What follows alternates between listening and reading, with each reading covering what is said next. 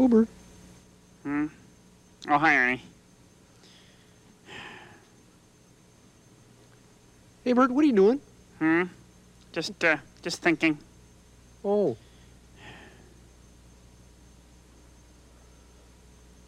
What are you thinking about, Bert? Oh, my favorite number. Oh, really? Yeah. Gee, that sounds, boring, Bert. Oh, not my number. Oh, I guess not. No. No, certainly not. Not your number, Bert. Bert? Huh? What's your favorite number? I thought you'd never ask. 6. 6?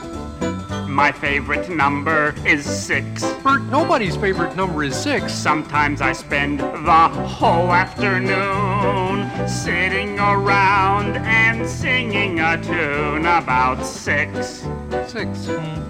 Sometimes I think of 6 bricks, Bert, that's very boring. or else I think of 6 sticks. Well, that's even more boring. Not 5 bricks or sticks, but 6.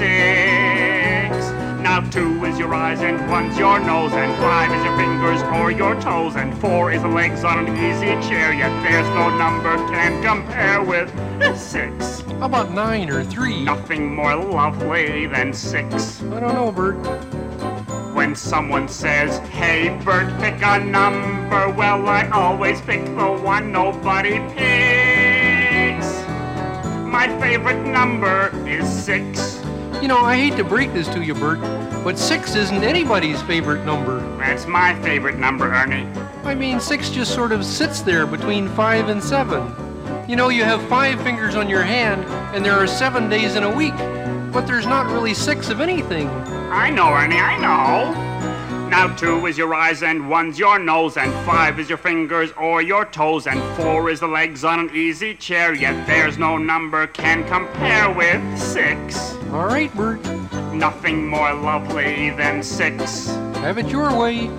When someone says, hey, Bert, pick a number, well, I always pick the one nobody picks. My favorite number is 6.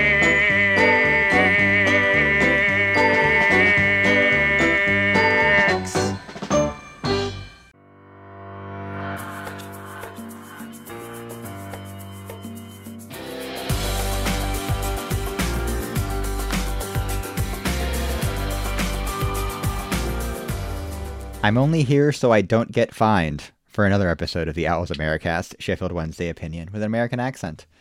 I'm your host, Jeffrey Paternostro, and this week I decided to go with, I believe it was Dale DeGroff, the father of the American cocktail, that called this the greatest invention in American history, or the greatest contribution of America to civil society, something like that.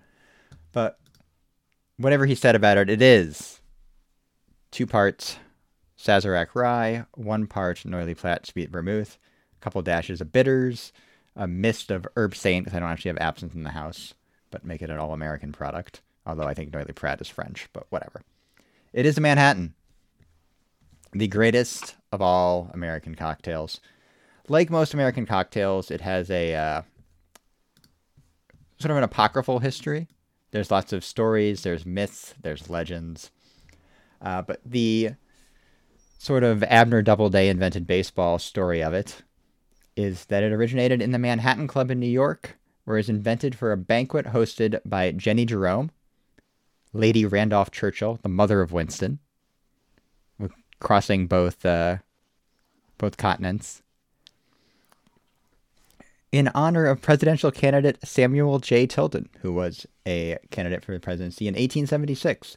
A very noteworthy presidential election where the Electoral College could not come to a decision because of close voting counts, and it was the 19th century, and eventually turning the presidential decision over to both houses of Congress, which led to Rutherford B. Hayes becoming American president and the end of Reconstruction as part of the compromise.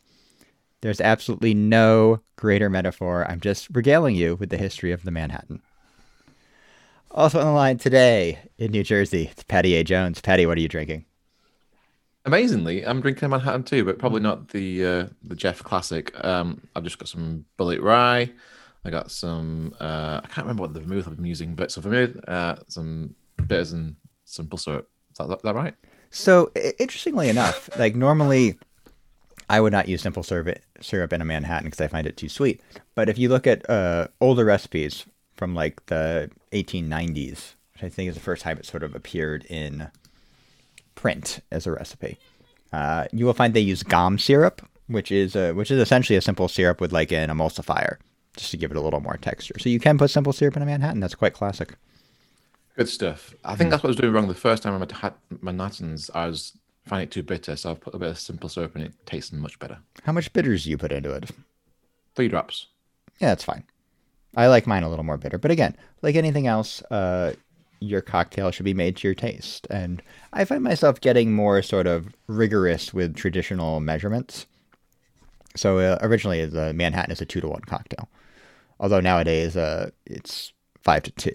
But originally it was a 2-to-1 cocktail, and I'm getting a little loose, and I'm being more clear on proportions and actual drink sizes, partially because look, you don't want to wake up at 4 a.m. to change a small infant after filling an entire martini glass full of whiskey and sweet vermouth. It's just not something you want to do.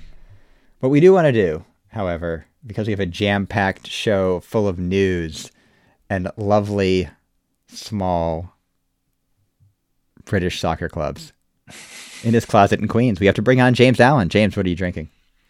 Hey, Jeff. You know, I think as a committed craft beer drinker, I've never felt quite so inadequate as to follow two guys talking at length about the historic significance of their fucking cocktails. I'm just drinking beer. Beer. It's an IPA. However, it is an IPA I've talked about on the show before, and it is appropriate. So it does link a little bit to our theme this week, or at least to our circumstances, if not to our theme. It's from Rockaway. It's from around the corner from me. It is people power. Basically, make your vote count. Count every vote. Let's see where we get to. Yeah, and it doesn't have any historical significance. It's just a nice beer. In the cradle of the American Revolution. Well, slightly south and on a nice archipelago. It's Justin Starger. Justin, what are you drinking? Yeah, we've been here since the 1620s, bud. Keep it real. I'm drinking Cape Cod Brewing Company, Cape Cod Beers Porter. It's quite good. I'm also have already mixed in and will later mix in some Hornitos Black Barrel Añejo, which I found a liquor store that serves a $7.50 for under $30. So, I'm not going back there when I can. So, good to be here, guys. Good to see you. I was fairly happy I found the Espolón Añejo for like $32 recently. So it's good. And it's like, with those, it's like, well, I was drinking it straight. I actually made a margarita with this for fun to see what it tasted like. Because they finish it in, I think it's like spent bourbon barrels and then a new American oak. Like a very complicated finishing process, but I just have that kind of like barrel note to it in the back. And it just pretty much sips like a good Reposado, but it's still like $20 cheaper than a really good Reposado, so it's fine. I'm not trying to be a hero here. I can, if I want to go for the Herradura Extra Añejo every once in a while, like once a year, and pay $70 for a shot of that, I'll do it. But I get $32 for a bottle of this. Lasts a little bit longer. Gets the job done. You know who else got the job done this week? Sheffield Wednesday's lawyers, and we won't get to that later in the show. Let's all raise a glass to Nick DeMarco, shall we? Nick DeMarco, come on the podcast once this all comes out. I was joking with a friend of mine who's an Everton fan. I said, the new Wednesday song is going to be E-I-E-I-E-I-O, up the Football League we go. When we get promotion, this is what we'll sing. We are Wednesday, DeMarco is our king. But before that, trot him out. When we get some fans in the stadium, we should trot him out as a mascot. Lap of honor, yeah. Yeah. There probably won't be a lap of honor for the actual players, because we have to review the Rotherham and Wickham game. We'll get to the Bournemouth game, which I think will also be divisive among the four of us. We will go over the independent panel decision reducing Wednesday's point deduction from 12 to 6, and as Gary Monk had hoped, getting Wednesday out of negative numbers before the international break. talk about Daphon Chansiri's statement to the press this morning, and we will preview the Millwall game. And look, folks. Thank God we have so much to talk about. There's Yeah, nothing so else look, we're already 5 minutes in. I've given you a great history of American cocktails. Jeff, we're 10 minutes in. Or 10 minutes in? I'm not even looking at the clock. I'm not doing 90 minutes in 90 seconds on the Bournemouth or on the Rotherham and Wycombe game. I'm not doing the Bournemouth game either. I have nothing to say about these. We watched them. Some of us watch more of them than others. I feel like I'm the smartest of the panel because I think I watched 15 minutes total of the Rotherham. I didn't watch all of the Bournemouth game. I don't know why. I needed something to do on Tuesday afternoon, probably. But we will start with our talking points from Rotherham and Wycombe. Paddy, you have just kamikaze defending and no plan. Yeah, this is, again, we're doing like a combined thing. So obviously kamikaze defending can pretty much bullet point most of our games this season. But certainly since we've lost the bulk of our defenders. So Rotherham, obviously, just an absolute implosion. It was a horror show, right? It was like, a few days before Halloween, and we promised not to do any Halloween puns last week. But it was very hard to resist that from the two games we had to review from Wednesday last week and Saturday. Just when you've got such an awful defensive injury record at the moment in defence, and you go down 1-0 in the first 8 minutes, was it? And then Aidan Flint goes off, and then fucking Cameron Dawson goes off, just not off, just goes off on a fucking mental streak. I put, after doing pretty extensive notes in the Rotherham game for the first 30 minutes, I just put implosion, and then I can't find words to express the next two goals because it was some of the worst goalkeeping I've ever seen. And it's that bad that both Jeff and James have left the Zoom call while I've been talking about this last 2 minutes. They can't even face me to revisit it. Cameron Dawson at fault for losing a man and a goal. I thought he's at fault for pretty much all three goals. He got lobbed from 6 yards out by a header on his line, which is very difficult to do. And was rightly dropped for the Wycombe game. So, a second half, I had one highlight from the second half. I'd like to talk about this. I was going to talk about this for most of this podcast, actually. But then the game, and then we had 6 points ruled off. So, I'll get a brief kind of bullet point to my kind of summary from the last two games. The Elevate halftime video it was the highlight of my week up until yesterday. Because there's a very lovely lady on the Elevate adverts that's running up the hills. I assume it's in Oh, yes. Oh, Paddy, I step out for 2 seconds to let the dog out, and you just go off about I've been trying to get an actual non-30 or, in deference to Justin now, 40-year-old white man on this show to talk about Wednesday for years as a co-host, and as soon as I step out, you have to talk about that. I think that was simply Paddy's biting line that literally the football was so atrocious that's what you had to kind of settle on. I watched the Elevate video on repeat for most of that second half of the Rotherham game. I'll tell you something, I was more entertained, even though I watched it at least 100,000 times, than I was for the first 45 minutes. So I recommend it. I suppose I did do It was like a 90 minutes in 90 seconds version of the Elevate video. Well, this lady, and she's doing a bit of running. Some reason she's wearing hot pants. Where's she running, Paddy? She's running uphill really, really, really, really hard. Do we know? Do we still know what the actual Elevate product is? It's supposed to be like an energy drink, right? Hot pants and sports bras is what I found for the advert for the large woman. Yes, that's my review of the Rotherham game. I'm with you on that. I had a similar thing. The back line was atrocious to begin with. The injuries didn't help. They looked slow.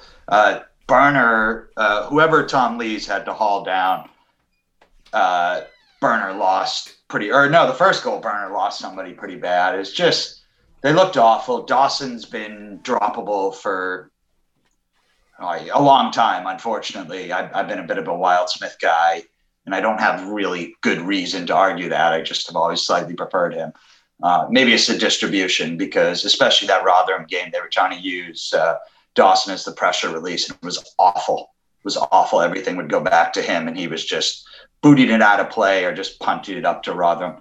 That was those two performances were so bad. and yes, we're super injured, and yes, we just didn't play well. We didn't get bounces and all that. But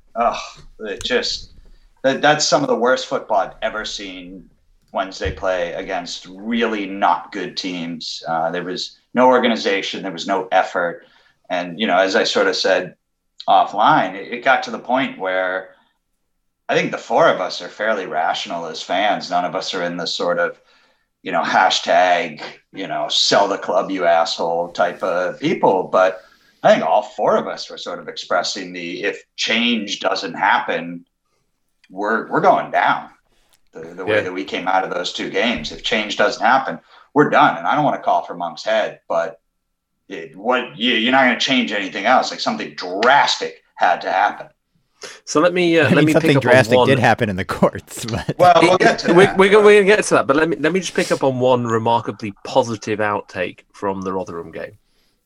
And Justin, you kind of hinted to it, which is it forced a reckoning in the goalkeeping situation.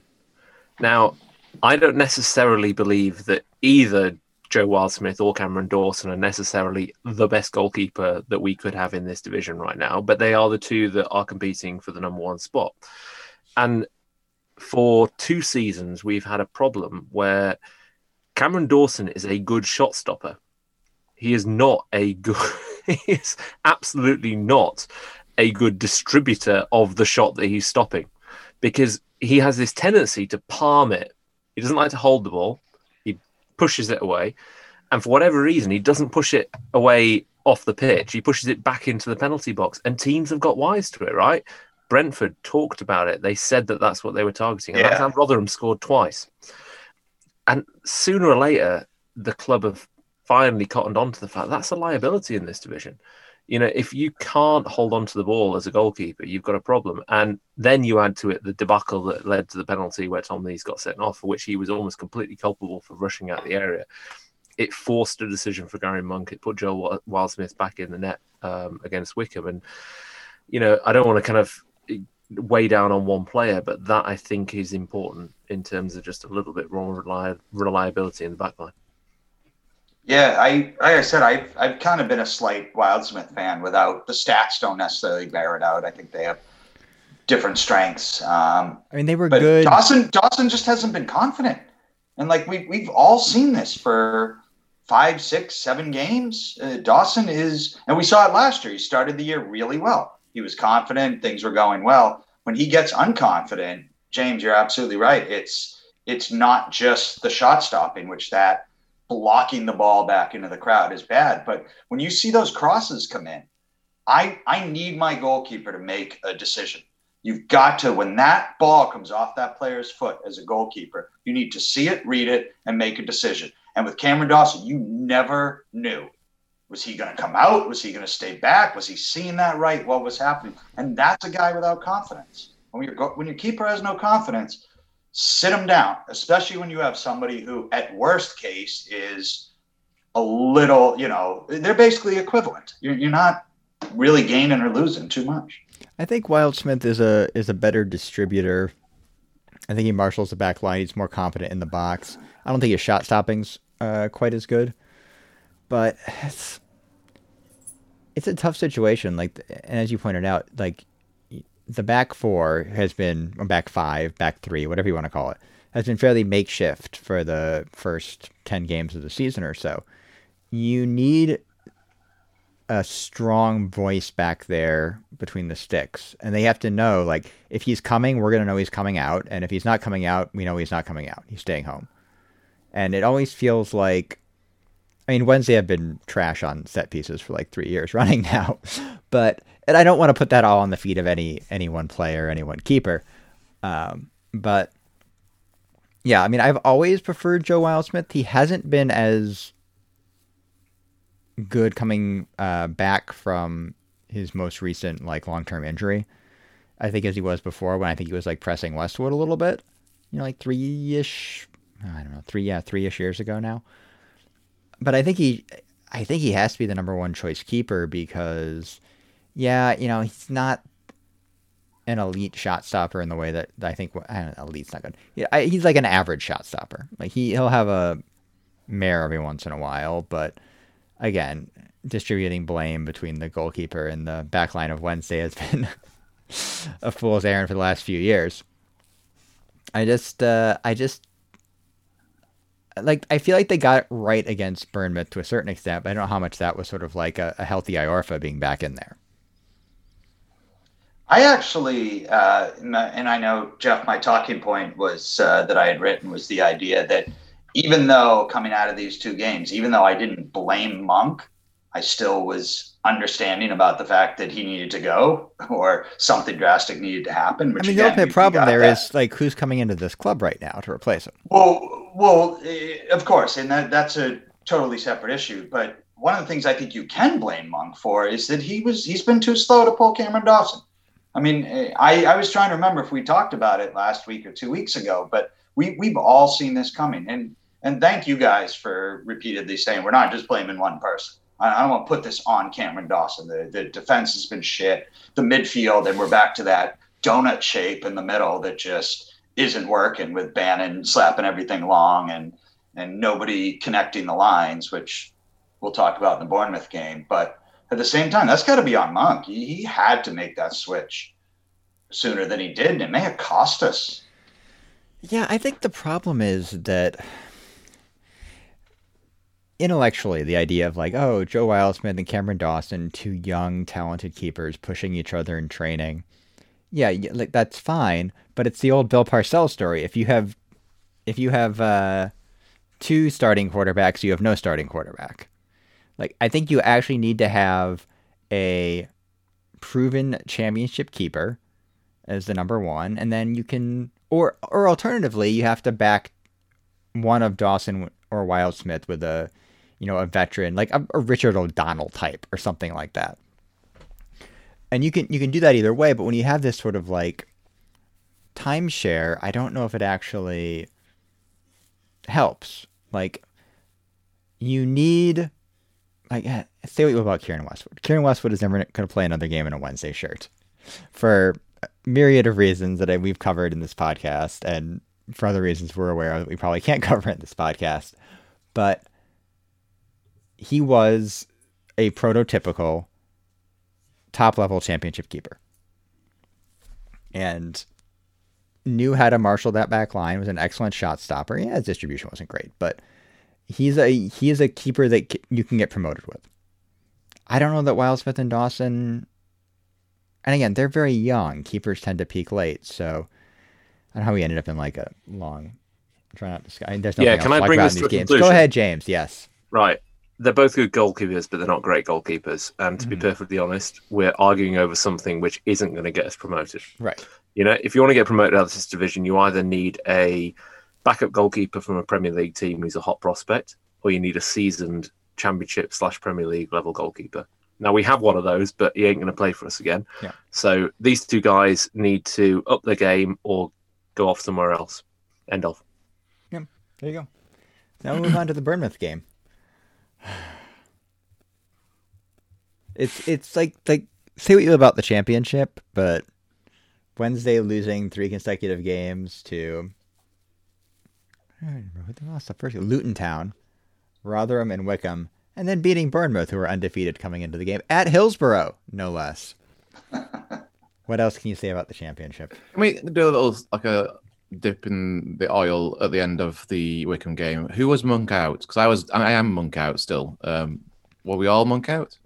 So I don't like to put it in those terms per se, but Jeff, get off the fence. I don't think you could argue with him going at that point. Like at that point, before they got the 6 points back, you're looking at the situation. That wasn't his doing. I know. Fair enough.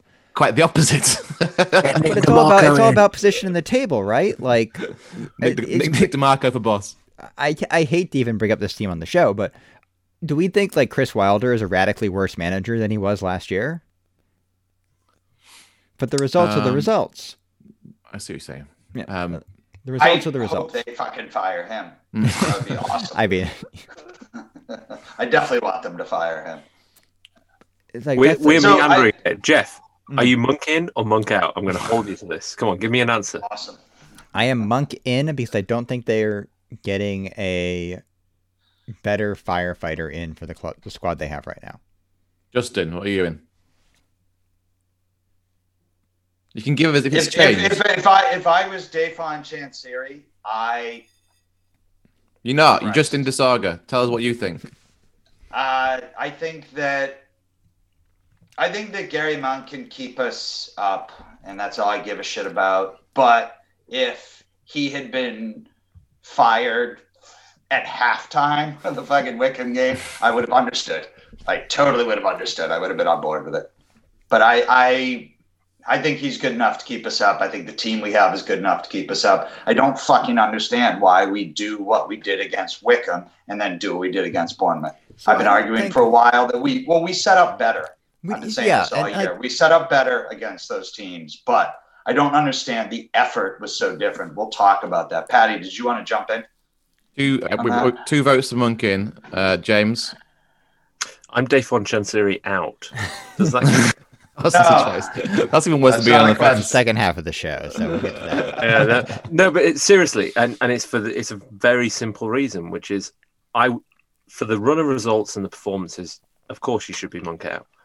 But you can't get somebody of the caliber we need into this club right now because of the mess we're in. So, okay, so similar answer to Jeff.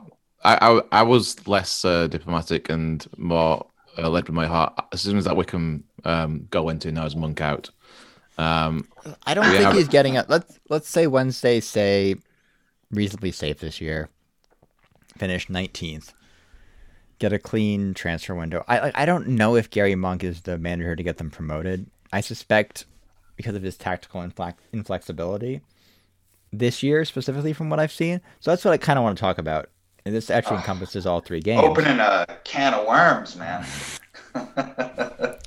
When the center back injuries and backline injuries in general started piling up, and you had a bad result against Luton, going into the Rotherham and Wickham games, it's like this is like the Lee Bowen thing.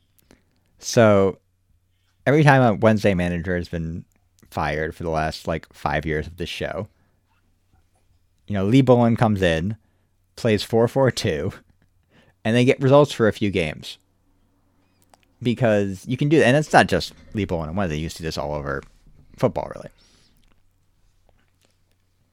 Wednesday is a more talented team than Rotherham and Wickham. If they really just set up in 4-4-2, like a 4-4-2 diamond, and all these guys know how to play in that because that's like the basis of English football for the last, from, 1960 something to 1990 something, you can probably get a result because just the talent will win out. You can put, Harris and Reach in positions they're more comfortable in. Penny knows how to play left back, et cetera, et cetera. But he's just decided that it's a 3-5-2 or a 5-3-2 with the, a more compressed midfield three. And it was very clear that Wickham and Rotherham came in with a plan and were just better organized and knew how to defend that. And yes, a lot of other things happened. There was a sending off, and the effort wasn't there compared to the Bournemouth game. But I think, Bournemouth played in the exact way if you go back earlier in the season. They were sloppy playing out from the back, which is something that when Wednesday puts in a shift and puts in a more of a high press, they can create opportunities. As has also been the case with Wednesday, even early in the season, they didn't convert on them in the first half and needed a penalty to win because they haven't scored an open play in a month. But, in a season where they're going to be playing pretty much midweek and weekend every week, you're going to run into a team like that that's just a little gassed or has a bad performance or a little sloppy in possession. And yeah, you can steal it. Is that sustainable? Keep them up this year, but I don't know if there's a wider plan here. Can we just address the elephant in the room? Mm-hmm. You just alluded to it, Jeff. We haven't scored from open play in a month. We've lost 3-4 atrocious games, bookended by 2 games that we won by scoring a penalty. So, what's the real problem here? Sheffield Wednesday cannot create goal-scoring chances or score fucking goals. Yeah. That's the problem. We are capable of creating the chances. Not all the time. We are capable of it. We do not score goals. We don't have anybody that finishes. So you can give up a goal to Wickham, but you score 3. Or you can give up 3 goals to Robin, you score 4, for goodness sake. Preach. So what you're saying is we need, James, some rock and roll football? What we need is a team that can connect and play at speed. And here's my theory about Gary Monk. Very simple. I think Gary Monk has an 11 that can do that. But they're never fit at the same time. And that's why we were getting enthusiastic at the beginning of the season, because we were seeing the link play, we were seeing the chance creation, we were seeing goals scored. As soon as a single player is out of that order, as soon as Izzy Brown is injured, that sinkhole opens up at Middlewood Road, and all of a sudden the entire team isn't fit. Apart. So Gary Monk is always at least 2 players short of an 11 that's going to score a bloody goal. And this is why I'm so on the fence about the Monk out thing, is that I had the impression that Gary Monk could do this job. I understood what was held against him last year, which was a disaster, and you know, it goes against him. But if he had his own backroom staff and he had his ability to put together a team, I felt and still feel Gary Monk could do the job that we were asking of him this year. But you're right, James. I think it might be 12, not 11, but you're 100% right. And it's as soon as something goes wrong, we lost to fucking Luton, Rotherham, and Wickham. We could play with 12 on the field, and they still wouldn't score. As long as we're still playing the tactics we're playing, right? That's what the problem is, right? So the tactics we have over when we don't have Izzy Brown or Luongo on the field is to get it wide and put a cross in. And that's the only tactic we have and the only plan we have. And we've got nobody on the end of those crosses that are making the runs or is strong enough. And teams have figured that out. Like, teams know how to defend crosses from the wide areas. Like, it's not like any championship team worth their salt, even Wickham, can just put 2 bodies on Kadeem Harris or Adam Reach, making that sort of overlapping run and force them to, you know. Look, if your goal scoring opportunity is to put a cross into Jack Marriott, you've got a problem. And this is what No. Hang on. I'll make a point about this. 2 weeks ago, we were praising this transfer window, Patty and I, fairly heavily on this podcast. James, 1 second. Callum Patterson is a regular in the Scotland squad. And he doesn't actually play as a striker all the time, but he's international. Jack Marriott is a double-digit goal scorer in this league. Yep. We have fucking Jordan Rhodes can't get into the game right now, and has banged in like 30 goals in a season at this level. 6 years ago, maybe. Well, yeah, fine, but I'm just saying that like these good players come here. Respond to shitty crosses in the box. If we have that full lineup, and Izzy Brown is sliding balls through to Marriott. Marriott is getting the same look that Windass did. He's either scoring or getting tripped up, right? We have no depth, and we have these quality players, but again, lumping it into them, we don't have the guys to do that with. Well, look at who's replacing Izzy Brown and Luongo, right? It's Joey Pelopessi. The last 3 games. If Izzy Brown's injured, we're not even replacing him. We kind of even. No one's filling that hole. That's when the donut appears. When Izzy Brown's gone, we got to talk about Bournemouth, because they did a nice job filling that hole in Bournemouth. But if we want to finish. All right, so let's talk a bit about Bournemouth, right? But here is the point, and it's the link to Bournemouth, right? If you have Massimo Luongo playing in defensive midfield, breaking up the play, rapidly moving it forward to Izzy Brown, who can slide a pass through to a fast-moving Jack Marriott, absolutely you've got threat. And that's a good transfer window if all of those players are fit. If not, what you have is Barry Bannan playing in front of the centre-backs, creating the donut, and then you get the Hail Mary. And the Hail Mary was Bournemouth, because look where Bannan is when he plays that ball through for Windass to win the penalty, right? He's practically sitting on top of left back. and it's an absolute killer ball that plays him in. But you don't get many of those in the Championship. You might get one a game. You get one a game, and it so happened that worked. But that isn't the way to win games with multiple goal-scoring opportunities. What Bournemouth didn't do as well. So Bournemouth weren't. So what Jeff said earlier on about putting players on our wing backs and our wingers to stop them from putting balls in, they didn't do that very well. They didn't do much very well at Bournemouth. We got lots of crosses in, and by hook or crook, we actually made some quite successful ones too. Number of chances. But we still weren't playing to our strikers' strengths, and we could do that a lot better. Like 6 corners in the first half, but you know how that goes. Yeah, and I said that the game. I think Bannon actually one of his better games for us. Bannon did a really good job against Bournemouth. But yeah, it's still similar. That donut still appeared in Bournemouth. Just that they didn't do very well at like affecting our wing backs or our playmakers. I didn't think Bournemouth offered anything at all really for like most of the game. They had like a 10-minute spell in the second half, and that was it. So yeah, I think it was more down to Bournemouth's terribleness that we won like the game rather than our exceptionalism. I agree. I'll counter a little bit, and then Jeff, you can counter me. So their coach, Tyndall, he was assistant for Eddie Howe for a while, I think. Yeah. After the game, he made some comments to the fact that one team showed up and worked hard and the other one didn't. And I think that's where you're kind of right, Patty, where Bournemouth just didn't seem to be putting the requisite effort in to close stuff down and to really make it work. They got some scary players up front, and they just didn't, one or two instances, but we were able to shut them down. That said, I thought that we actually did a nice job of closing the donut during that game, where Adam Reach started kind of in that, sitting behind a front two, roughly the highest attacking central midfielder. And he was coming back, and Bannon was sliding up a little bit, and Pelopessi was the one really staying back.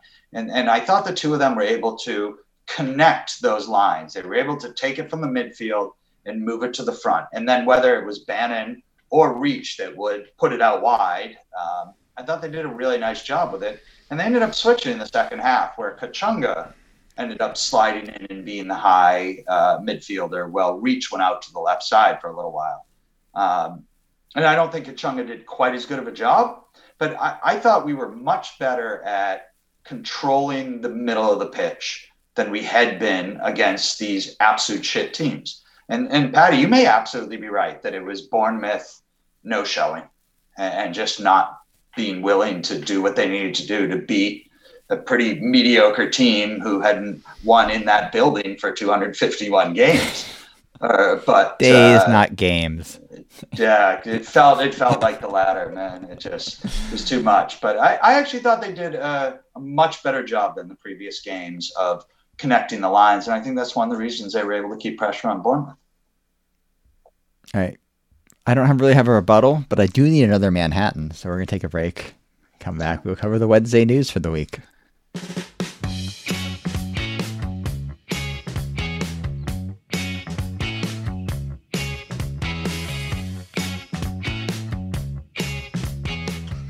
Now we're back with some Wednesday news.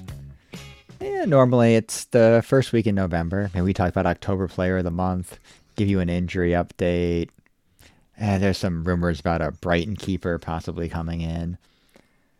But no, instead, I believe James, I feel like, is the Wednesday historian in this respect. James, have Wednesday ever gotten 9 points within 24 hours before? Have Wednesday ever got 9 points? Like 1870s, maybe they played 3 games in one day. I don't know. I think if you ever look for a 3-game span over 7 days, you'd be struggling to find Wednesday getting 9 points. Not recently, no, Jeff. This was a remarkable turn of events. I mean, obviously, given current circumstances, leveraging the courts to your advantage is a no-no unless you're a Sheffield Wednesday fan. Yeah. I was just thinking about it, and it's like, I don't know if Patty tweeted this out or if Chris did, that we weren't going to podcast until there was good news. Because I'll tell you what, we were planned to podcast Sunday night to give you a Bournemouth preview, but yeah, we didn't end up doing that because literally after the Wickham game, I think most of us all just wanted to roll in a hole and drink whiskey, or local IPAs in James's case. But yeah, so Wednesday appealed the 12-point deduction from the EFL and got it halved to 6 points. They're now in positive numbers, 1 point from safety. That is the thing that happened. Did you enjoy the 2 hours where we were actually off the bottom of the table? I did, yeah, the 2 hours, yeah. Everyone looked at the league table to see which we updated first. They're like, oh, we're off the bottom. Oh, we're not. Honestly, I was getting a little bit of vertigo. Like, it's like heady times, so I'm more comfortable here. But the reason why we weren't off the bottom for long was that Wycombe won again, right? So it wasn't a fluke against us. They beat, was it Derby? They beat Derby? Yeah, again. Not that's shit too. Derby are like 1 point ahead of us now. I mean, Derby are having an absolutely atrocious season, to say the least. Let's be honest. Wednesday now within a point of Derby, and we got dock points and they didn't. So karma. Yeah. So let's talk about our season chances now. Does that change your expectations for the season? We said at the beginning of the season we'll take a relegation scrap and survive it. Are you now aiming higher? So let's take a really simple analysis, right? Let's say that we hadn't been utterly dog shit for the last 3 games and lost to Luton, Rotherham, and fucking Wigan. We'd be in the same spot. Win 2 out of 3. Yeah. Well, let's just say, for the sake of argument, we won those 3 games with the points reduction. Yes, we'd be 11th. Precisely in play for the playoffs. And I guess what I'm getting at is, like, if you go back before those games, we were talking about the fact that, this is a team that's playing with better shape, and we've got some good players in during the window, and we're a little bit more optimistic. And James, maybe it's been 9 games. You're describing a third of our season where we looked like shit. Maybe if you take a big step back, we're kind of a mid-table side that's in a false position. I think that's what we were hoping for out of this year. Yeah, we all said that. Yeah, that's fine. That's great. There you go. So in other words, Jeff, no, it doesn't change the outlook for the season. It makes it less likely we'll fuck it up, but still entirely possible we'll fuck it up. I think it's less likely we get relegated now. Sure. And it makes that... I mean, it was looking particularly scary after the Wycombe game that we were relegation fodder. This lifeline's been thrown at us at our lowest ebb. Literally, I said it was the worst run of games I can remember after the Wycombe game, the worst performances of 4 games that I can remember. So literally at our lowest ebb since the last lowest ebb. And we had this 6-point lifeline. It's an absolutely amazing result, and credit to Nick DeMarco QC, who has got us these 6 points. Can we get a stand named after him at Hillsborough? Was he offering like a 10-figure sponsorship deal until the fans got Mardy? Is that him? I think you must have known about our fans before that. Nick, if you want to sponsor the podcast, you can contact us at owlsamericas@gmail.com. We'll take 9 figures, just to be clear.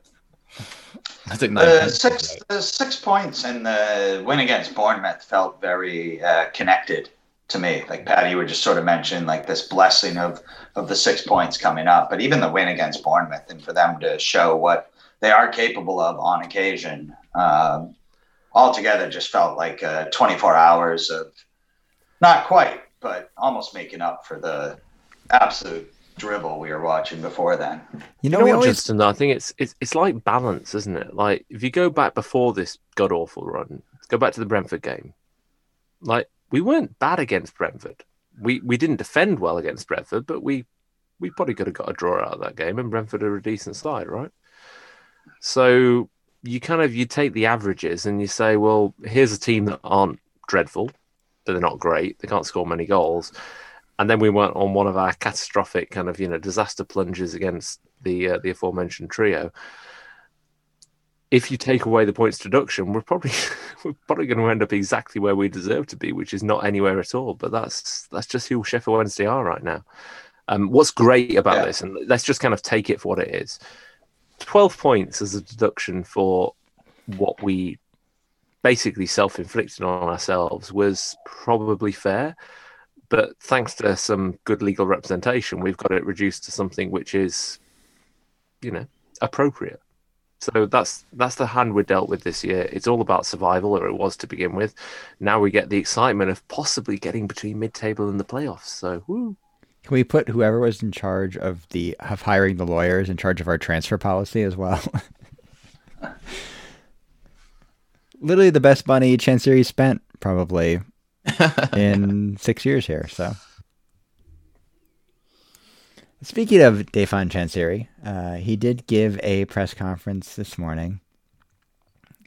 The usual stuff, back the manager, back the squad, talked about the reduction in points deduction, but did give I'm sure a quote that will not be seen on Wednesday Twitter for the foreseeable future. The club is not as big as it thinks it is.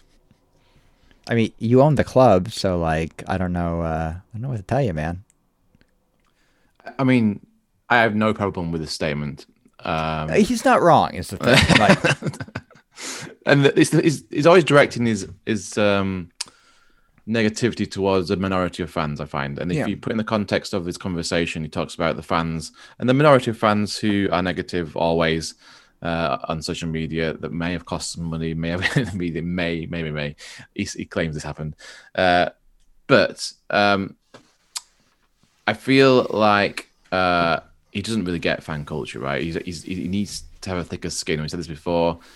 He always says that criticism needs to be constructive. That's no football fans giving constructive advice. It's like, say what you will about Mike Ashley. I use Mike Ashley as an example.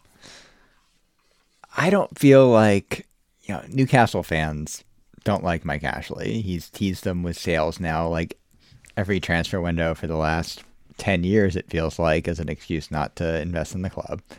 But like Mike Ashley is living his best life. He's throwing up in fireplaces. Like, it's fine. You just have to have that attitude. I think the problem for Chansiri, like, you think about that first year where, like, he's smoking cigarettes with fans walking up to Hillsborough, but those, you get that, like, it's like an endorphin thing. Like, you get that rush as an owner of a team.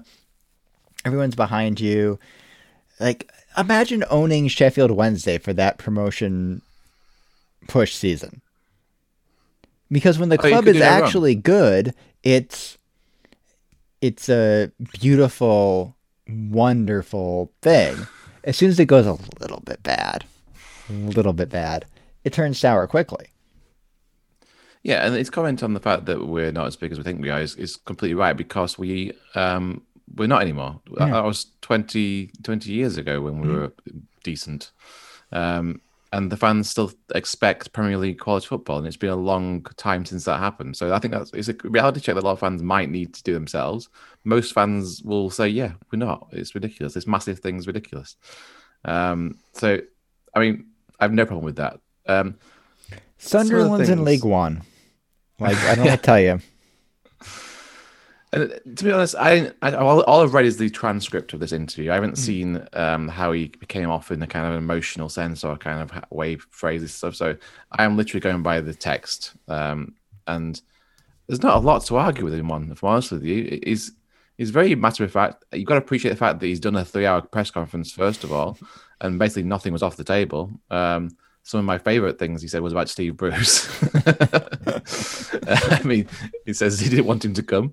He told Steve Bruce he didn't like his style and that he couldn't finish his job. Said he wasn't good enough. This is what, in his words, obviously.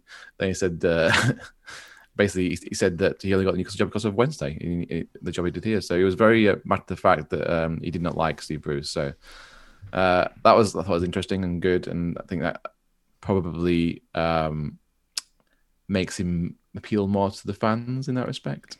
Yeah, I mean, it's a complicated relationship between the Sheffield Wednesday fans and Stefan Chansiri. I feel it's been a consistent theme over the last 5 or 6 years at this point. It could be worse, I guess. It can always be worse. I mean, he puts his money into the club, maybe. I think we'll let James take this away in a sec. I do just want to say about the big club thing. He's totally within his rights to say that, and he's not wrong. It's been 21 years since we've been in the Premier League, and to be honest, probably 40% of that, 30% of that was in fucking League One or bumbling around the middle of the championship, and it hasn't been great. That said, I do want to state unequivocally, this is a goddamn massive football club, all right? And we are fuck everybody else if we belong in the Premier League, and that's what that is. And I hope that he's the guy to do it. So James, do you think he's the guy to get us where we rightfully belong as the biggest club in Yorkshire and without a doubt one of the 20 biggest clubs in England? No.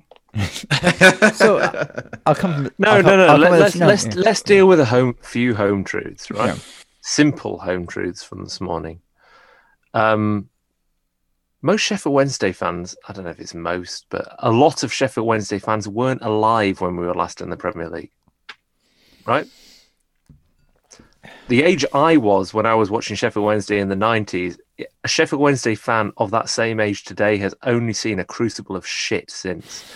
So the idea that we think we're a big club, I mean, goodness me, it's for the history books. Let's call it what it is.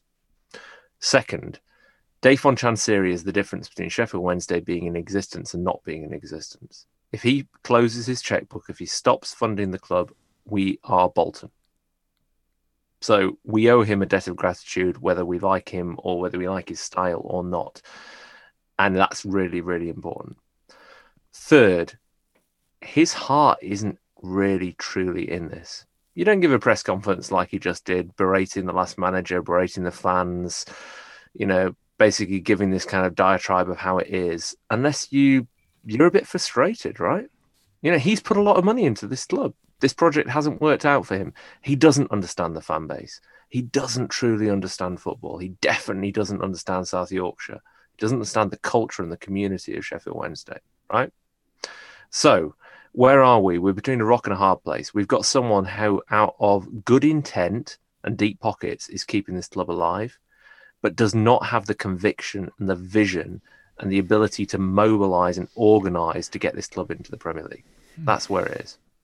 And so we're in this kind of chasm of our own perpetuity, right? We've positioned ourselves to this because we look for a saviour, and what we haven't done is we haven't built the organisation to get us out of it. I'm gonna give him a little bit of credit because I do think he has got. I think he is in it for the long run. I think he is in it because he wants this club to do well. I don't think it's a financial investment. I don't think he's in it to make money. Do I think he's still a little bit naive? He doesn't need people on the ground to run the club, definitely. But you've got to admire that he's in it still, and he said he'd be in it for life. One of the answers he says is he'd do this for life if he could. But he's also said that if fans want him out, then he's welcome to listen to their offers, knowing full well that no one in Sheffield is going to be able to buy that out. I don't understand. He didn't give a reason for why he doesn't want a CEO or a sporting director. He just said that's not his policy. That's not the way he wants to do it. He leaves the transfers down to manager. He's saying now that was something he said today too.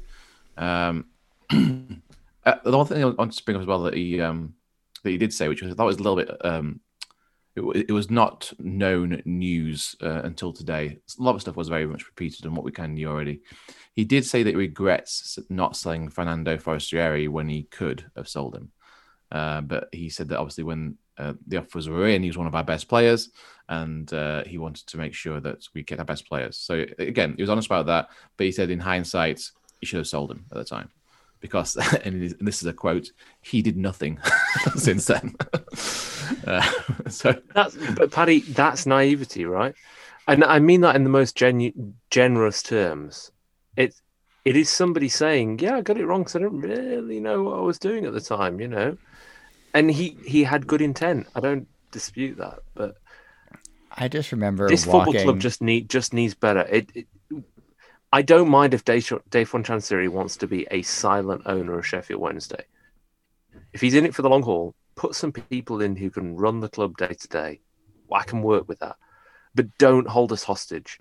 Don't be the guy who says, because it's my money, it's my decision, and I'm going to learn as we go, because we're learning as we go, and we're learning it's fucking painful. I just remember walking from Football Factory to Naima after the second leg of the Brighton playoff. And I was very drunk. I don't know this for a fact, but I'm pretty sure after the Ross Wallace cross that went in to make it 1-1, when I was running around, that like I don't think it was on purpose. I'm pretty sure Damien punched me in the face and like broke my glasses. No, he just had like his hands up like this as I was running around, so I just like ran into his fist. But we were walking over to Naima, and I don't know who I was in this conversation with. It might have been Brendan, it might have been Patty, it might have been James, any number of kooky characters that have been on this show over the years. But like we get promoted. Who's like the first name? Like who's going up? Who's the first name on the team sheet? Bannon? Is it Forestieri? Is it Pudil? Who is it? And like those are real memories. Those are things that happened. Like the championship is a weird ass league. They can stay up this year, do nothing, and just like randomly finish in the top, finish fifth next year and get promoted. It's possible. It's such a weird world right now that I don't know what it's going to look like in 6 months, 12 months, 24 months. Probably still be in the fucking championship. The world is weird, Jeff, but again, look, I'm trying to straight talk on this one. Yeah.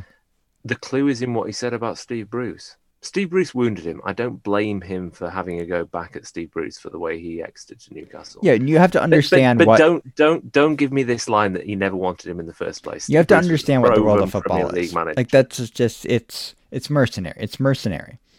Like Carvajal. Yeah, Carvajal's playing the Europa League today. Braga against Leicester. He had good results. Last year he's bounced around since he left Wednesday. It's short termism. And, Carvajal was the right manager with the right squad at the right time. Yeah, but I'm not sure you're hearing what I'm saying, which is to have a go at Steve Bruce about before he came in, that's not good judgment. Steve Bruce was a good hire. Steve Bruce did good things for Sheffield Wednesday, and he turned us into a competitive force in the Championship. He was the guy who could have taken us from 23rd to 5th in a season. Right. So how much of that, though, is the idea that, like, and I appreciate this to a certain extent. And again, this gets into the sort of the mercenarial versus, what do you want your community club to be? He went after Steve Bruce, who was, at the time he was going after Steve Bruce, a high-level championship hire. It was a statement of intent. And Steve Bruce said he wanted to do certain things because his parents had just died. He wanted to go to the cricket and whatever else. And Carvajal said, and Chansiri said, fine. And he takes it too personally. He takes all of this too personally, which is both a problem and also something that I think Wednesday fans should appreciate, because we also take all of this too personally. You can go back and listen to the podcast we did after Steve Bruce left Sheffield Wednesday to Newcastle, and I think at least 3 of the 4 of us were on the show at the time, and we, especially Patty, said some things about Steve Bruce. And that's okay. I stand by every word. But yes, no, I gather your point, James, is that you have to look at this as an investment. And he made a certain amount of, he paid a certain amount of money to Milan Mandaric to buy Sheffield Wednesday, with the impression that there would be a financial payoff in terms of promotion to the Premier League and the TV contracts that come with that and everything else. And that has not happened. And he's continued to put, bad money after good, if you want to phrase it in that way. So I'm sympathetic in that respect, but also, the Dodgers just won the World Series. The Dodgers are owned by a large investment conglomerate, the Guggenheim Group, and have generally stayed out of the way of their front office, and the soccer equivalent would be the director of football. And they said, here's your budget. But look, at the end of the day, if you put the right people in place and you get promoted to the Premier League with this club that has not been in the Premier League for 20 years and feels it's the divine right of kings here that they should be in the Premier League, and all you do is get handed the first place championship trophy at the end of the season and no other involvement, man, you'll be a legend for fucking ever. And like, he has to understand that and, you know, be Brentford or be Leeds or, oh fuck, I can't believe I just fucking said that on the show. Oh, I feel, go ahead, Patty. I can't talk anymore. So I thought you were going down the route, and this might be where your train of thought was taking you. When you go on about the analogy around walking back from Football Factory to the next bar with the New York Owls, and you were talking about like the players you'd have in your first team, I thought you were getting to the point around the emotion it carries about a good player and what those players become if they take you to the next level, right?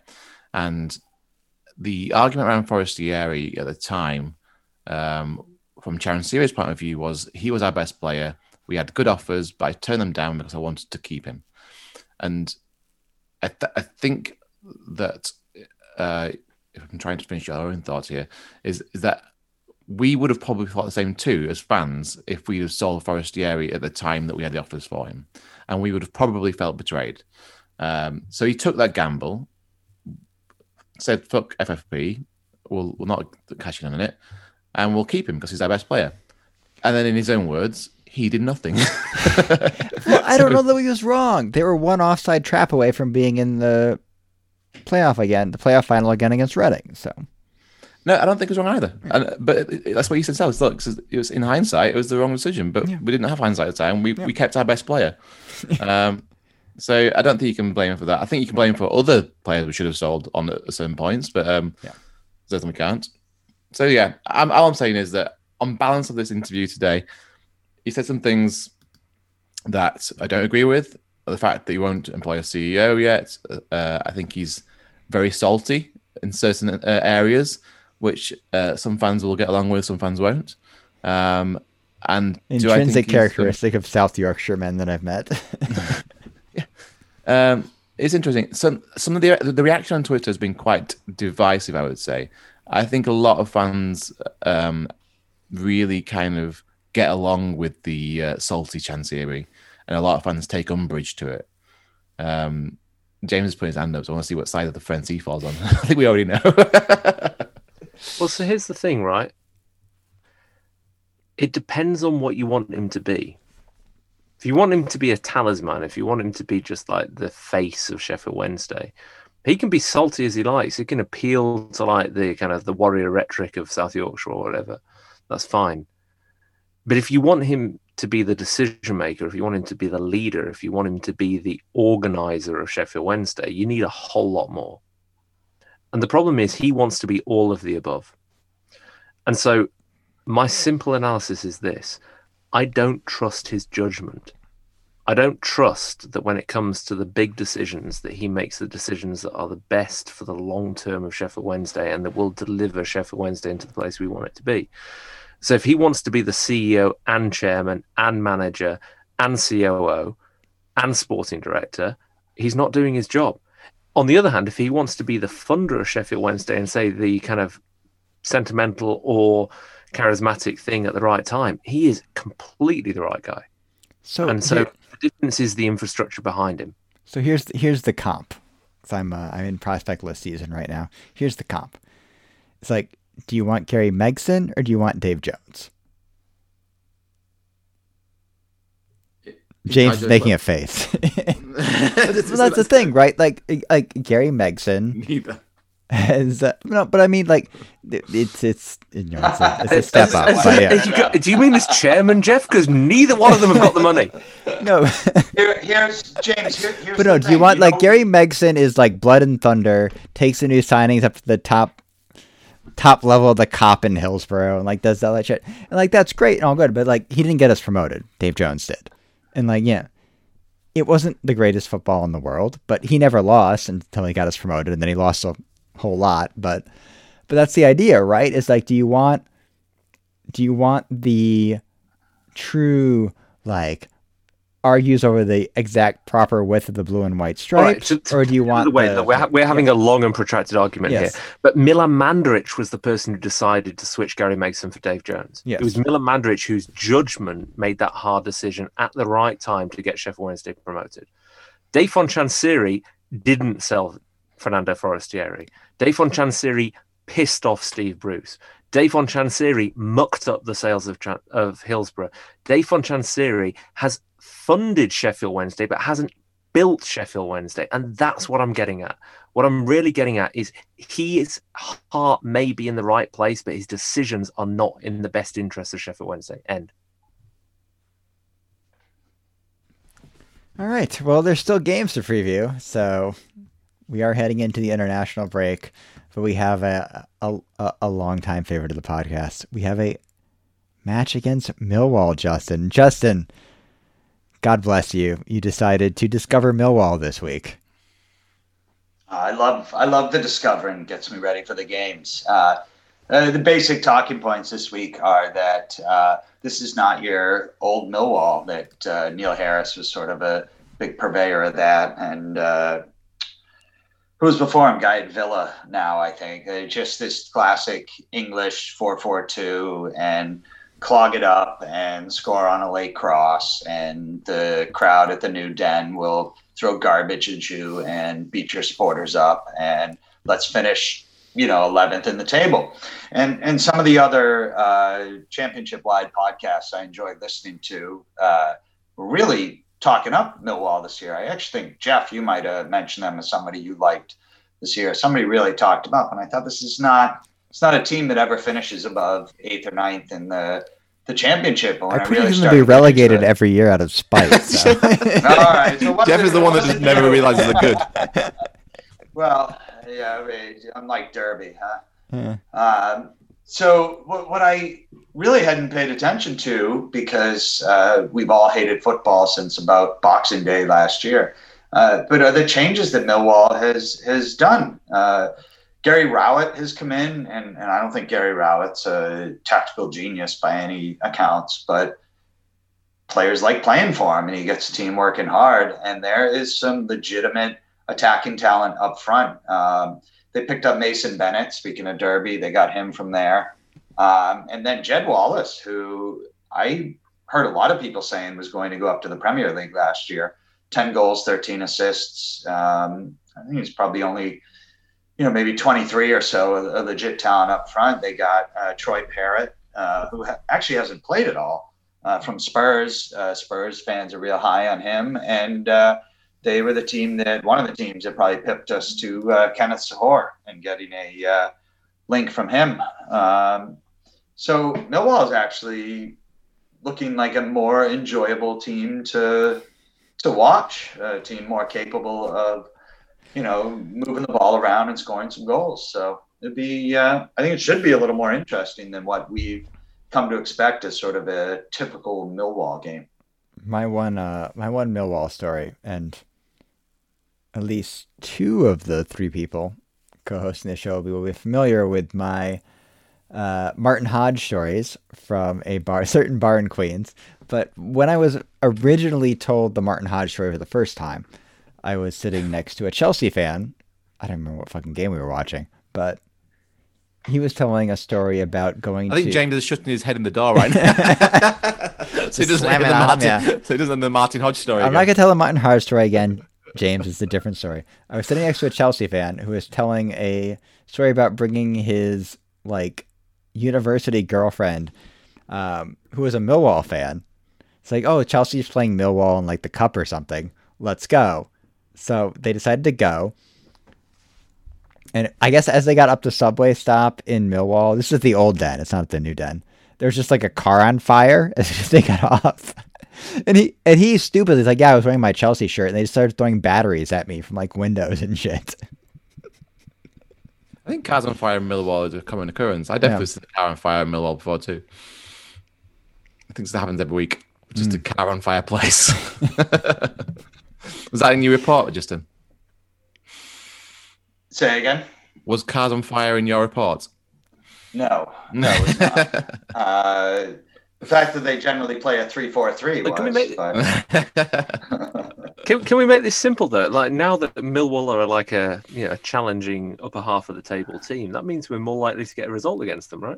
Yeah, it's a little disappointing because like you go to Millwall, you expect certain accoutrements, I guess, that I don't feel like is. I think the fans have changed. No, the fans have not changed, but I feel like the playing style has lost a little bit of its charm.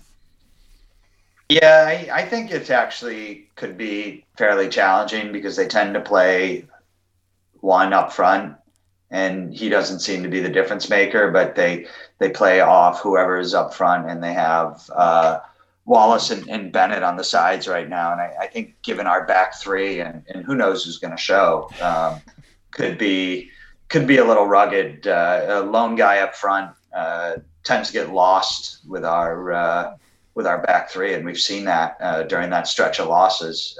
Tony's obviously a beast, but I'd never even heard of and can't even remember who was up front for Rotherham, and we kept losing him. So hopefully we tighten up that back line, or we're not getting any points this weekend. Do we have any other business? Yeah, we've got a couple of things. Mm-hmm. There's meetups happening again. So New Orleans are going back at Finn McCall's. They've got an outdoor screen there, so they're social distancing and doing outdoors. We're doing it in New York too. We've got an outdoor spot we're using temporarily. Well, at least that's the plan. We're going to call Perfect Pint, which is in Times Square, and a few of us are going to meet there. I think that's it, really. Patty, I have one other piece of other business. Go for it. All right. Don't tell me about dispatches. Applewell FC has a new manager. I thought we got this far away with fucking Applewell FC.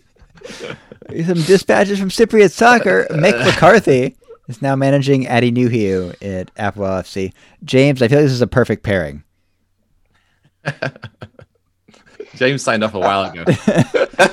James did his mic drop for the Chancery rant. James has no comment. So you were listening to episode 112 of the Owls Americast, sponsored by. Patty, did you write this? I mean, obviously you did. 'Cause I know you put it like I have I don't think you should say that. You don't think I should say any of that? Great. I was feeling. You're a little cranky. Mm. Yeah. Mm. Anyway, you should read it and then cut it because I want to hear it now. You can get in contact with the show at owlsamericas.com. You can email us at owlsamericas@gmail.com. Find and follow us on Twitter and Instagram at owlsamericas. Our podcast intro and bumpers are by fellow Wednesdayites Reverend and the Makers. The podcast is on iTunes, Spotify, SoundCloud, Google Podcasts, Podbeam, and probably anywhere else you choose to download podcasts. There's no wrong way to listen to the show. Just do what feels right. And wherever you choose to consume the Owls Americast, we ask that you rate and review our show. It helps more Wednesdayites find our ramblings.